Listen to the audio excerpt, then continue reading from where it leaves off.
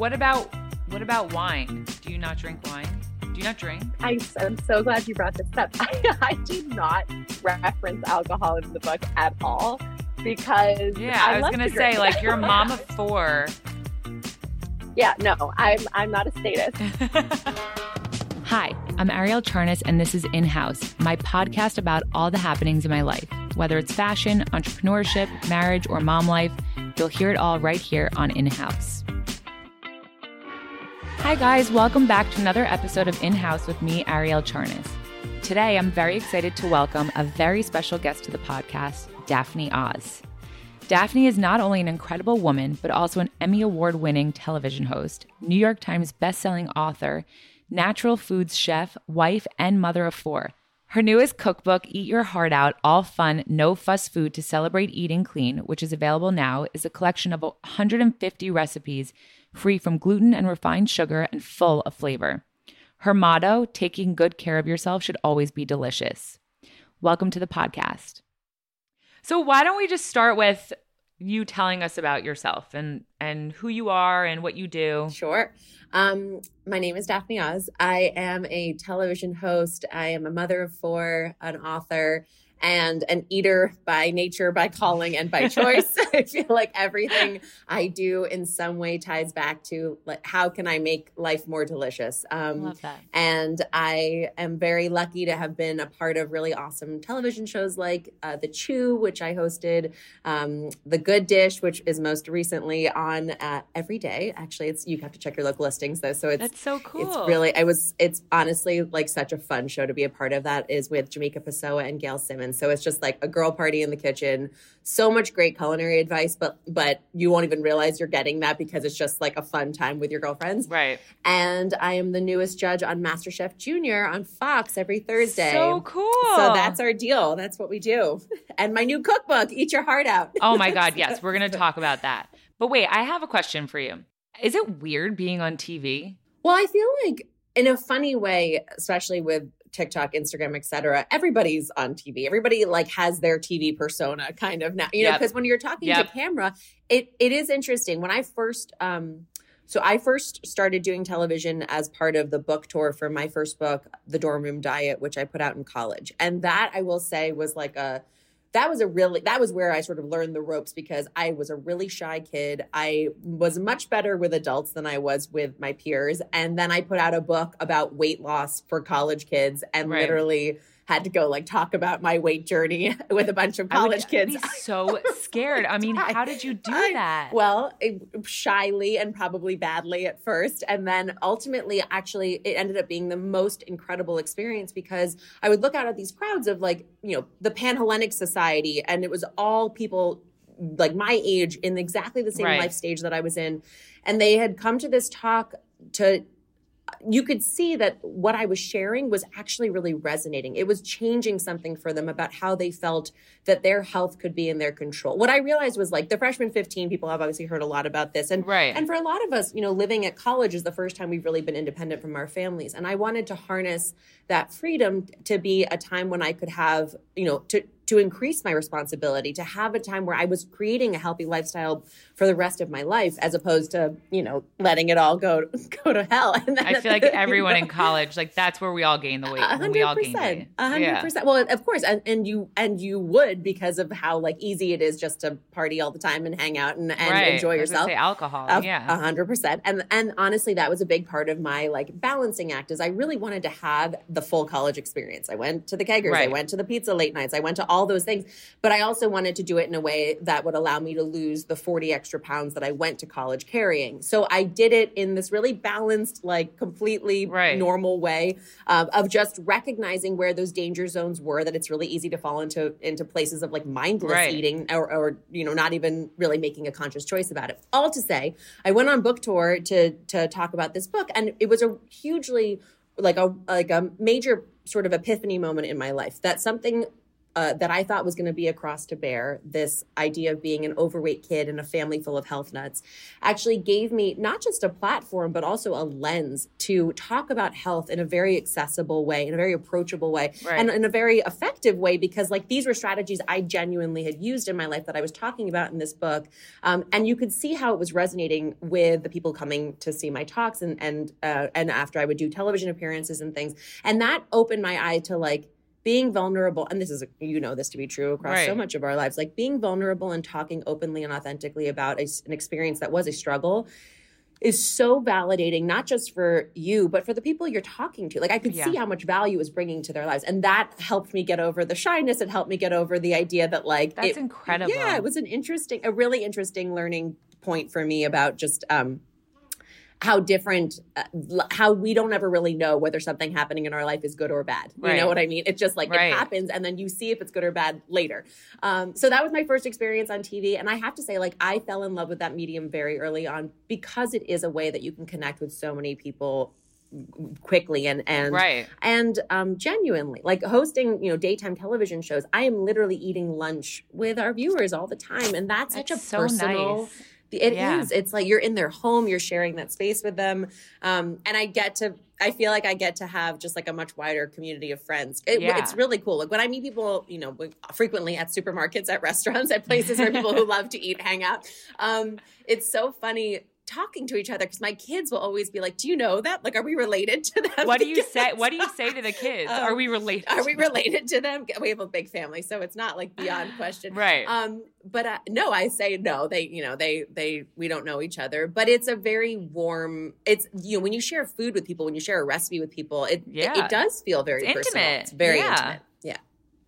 So wait, I'm actually curious. What do you say to your kids when they're like, how does that person know you? They know, I mean, my older two, who are the ones who are more aware of it, are 8 and 6. And they know what like Instagram is. They know what TikTok is. They know what TikTok is. So your 6-year-old knows what Instagram is? Like he doesn't know what goes on Instagram, but he knows it exists. Like, does he understand that people are watching? Yes, I think he understands that people who are not like our immediate family, who I also share tons of videos and pictures with, are looking, have seen him because they talk to him too. They like know that he lost a tooth, or they know that he went to sailing camp and caught a fish. Like they'll know things about his life, and I'll be like, I didn't. My 6-year-old doesn't know. I don't think she knows that. That's wonderful that she's like, she knows what Instagram is. Yeah. Like she is very, like, I've talked about it a million times. But I don't think she understands that, like, people that we don't know are watching what we post. Well, you know what? I don't know. My 6-year-old's very, like, precocious about a lot of things. And he's the second. And he's definitely getting... And he has an older sister fed down to him for sure. But I also think, you know, they've had a slightly different experience, too, with, like, my dad obviously has lots of people come up to him too, and they've like seen. I remember when my daughter was 2, and my dad was on like buses all over New York City. Oh my God, what did she say? She'd be like, "There's Grandpa on the bus." You know, it was very funny. She definitely thought it was his car. She definitely was like, "That is so funny." There's Dad's bus. There's Dad's bus. You know, there he is on the bus. That is so funny. I think they have a little bit more of like an attunement to the idea that like. This is there's a public image there, but how is it for you growing up with parents in the limelight like that? I didn't grow up with my dad in the limelight. My dad didn't start doing the Oprah show until I was well into high school. I remember only because my junior year of high school, the guy that I liked came up to me. It's like, you can't make this shit up. He came up to me and he was like, so I hear your parents have sex 4 times a day. And I literally, like, if you can imagine melting into a puddle and like hiding in a cupboard. I just got chills on my arms. What did you even say? I had no idea. I didn't know what he was talking about. I was like, you're like, they do? I didn't want to know what he was talking about, but I also didn't know what he was talking about. So my dad had been, I guess, named America's Sexiest Doctor or something. And so as part of this interview, he had misspoken. He meant 4 times a week. But still, I was like, this is just ridiculous. My God. You're killing me. Oh my God.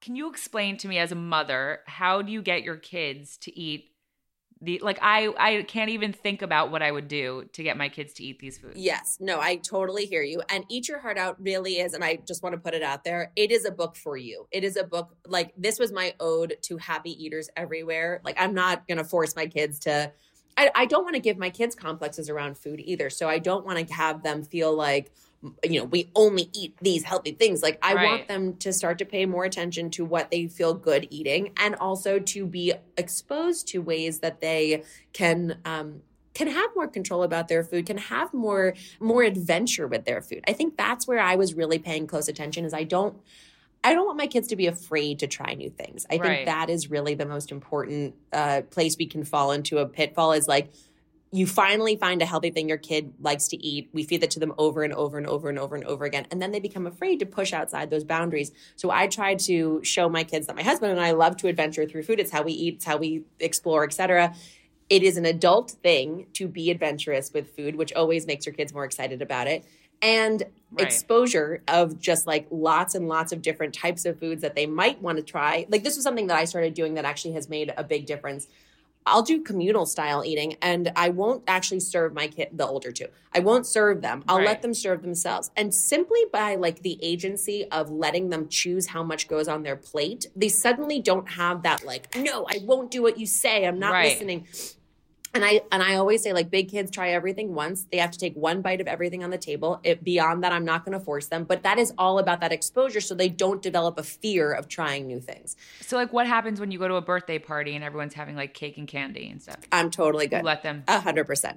And like, for school, like, what do you, like, do you bring their own lunches to school, or the school gives lunch? No, we are, my oldest is 8, so we still pack the lunches for them. And I think, look, they do get stuff at school that's not what I would love to have them have. But I think it's more important, like my daughter Philomena, who's 8, she would eat the bagels at school all the time. And then she kept coming home being like, I felt tired, or my stomach hurt, or whatever. Hurts. And I started saying, well, like, what did you have to eat today? Or what did you do that was different today? And it was by her own sort of association that she was like, every time I have this one muffin or this one bagel, like, it makes me feel weird. So I would rather have her have that awareness. And by the way, sometimes she still chooses to have the bagel, and that's totally fine. Like, it's just, I would rather have her be making that choice of like, oh, I did this. Didn't like work. That. Yeah. Right. And I think that's also, again, to the point of, I'm not always going to be there to make the good, healthy choice for them. And I don't want to have to be. I want them to be creating a foundation of being adventurous with food, being excited to try new things, feeling confident that they know how to feed their bodies to feel good. And more importantly, feeling like everything is worth eating in some context. Is birthday cake worth eating at a birthday? Hell yeah. Is it worth eating stale store-bought 3 days later because it's still sitting on your counter? Probably not. That's the tricky balancing act. I try to like have my kids have popsicles, right? Because it's freaking hot and it's summer in Florida. But we make them ourselves. I let my kids have, cake and candy and all the rest, and cookies and things. But we try to make as many of them as possible. So, like, there's a slight barrier to entry of we're going to make the things that we're going to eat that we are indulging with, which I find, A, limits how often you're having them, and B, just makes them more wholesome. Like, just by virtue of, like, you made them yourself. They're not,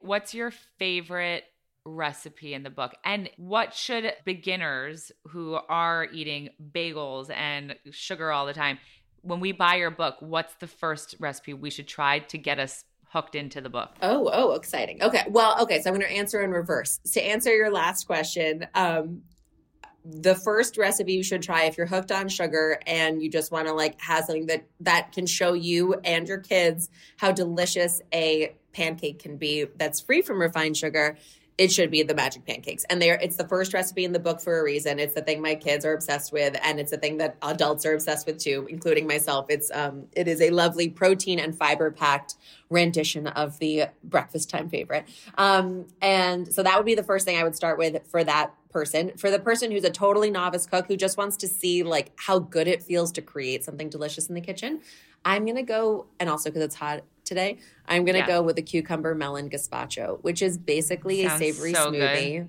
It's freaking delicious. It's cucumber. I'm on Amazon right now ordering it. No, I'm not even kidding. I'm ordering it right now. And it is, I have to say, like there's scallions and fresh lime juice. And it's just like, it's everything. It's savory, it's sweet. And I will show you through that recipe how to soak your almonds. And the kids like it? The kids like this. I leave the jalapeno out for them because then it's just like a lovely sweet smoothie situation with lots of vegetables, obviously. And the cucumber's really hydrating. You can make it really mellow for the kids too. You can obviously keep it, really just like lovely and light. What about chocolate chips in your pancakes? Why not? Put chocolate chips in there. Honestly, I'm also like enjoy life. That is my life slogan. Enjoy life. Make it delicious.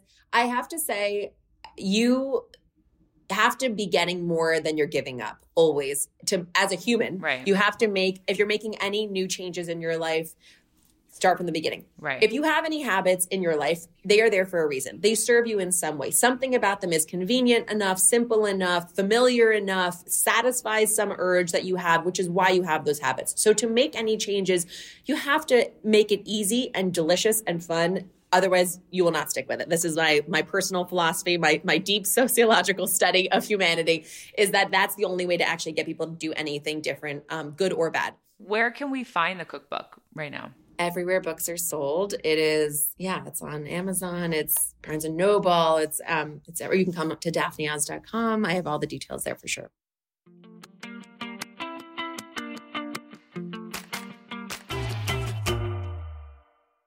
How do you balance your life as a mom and also your career? I mean, it's like next level.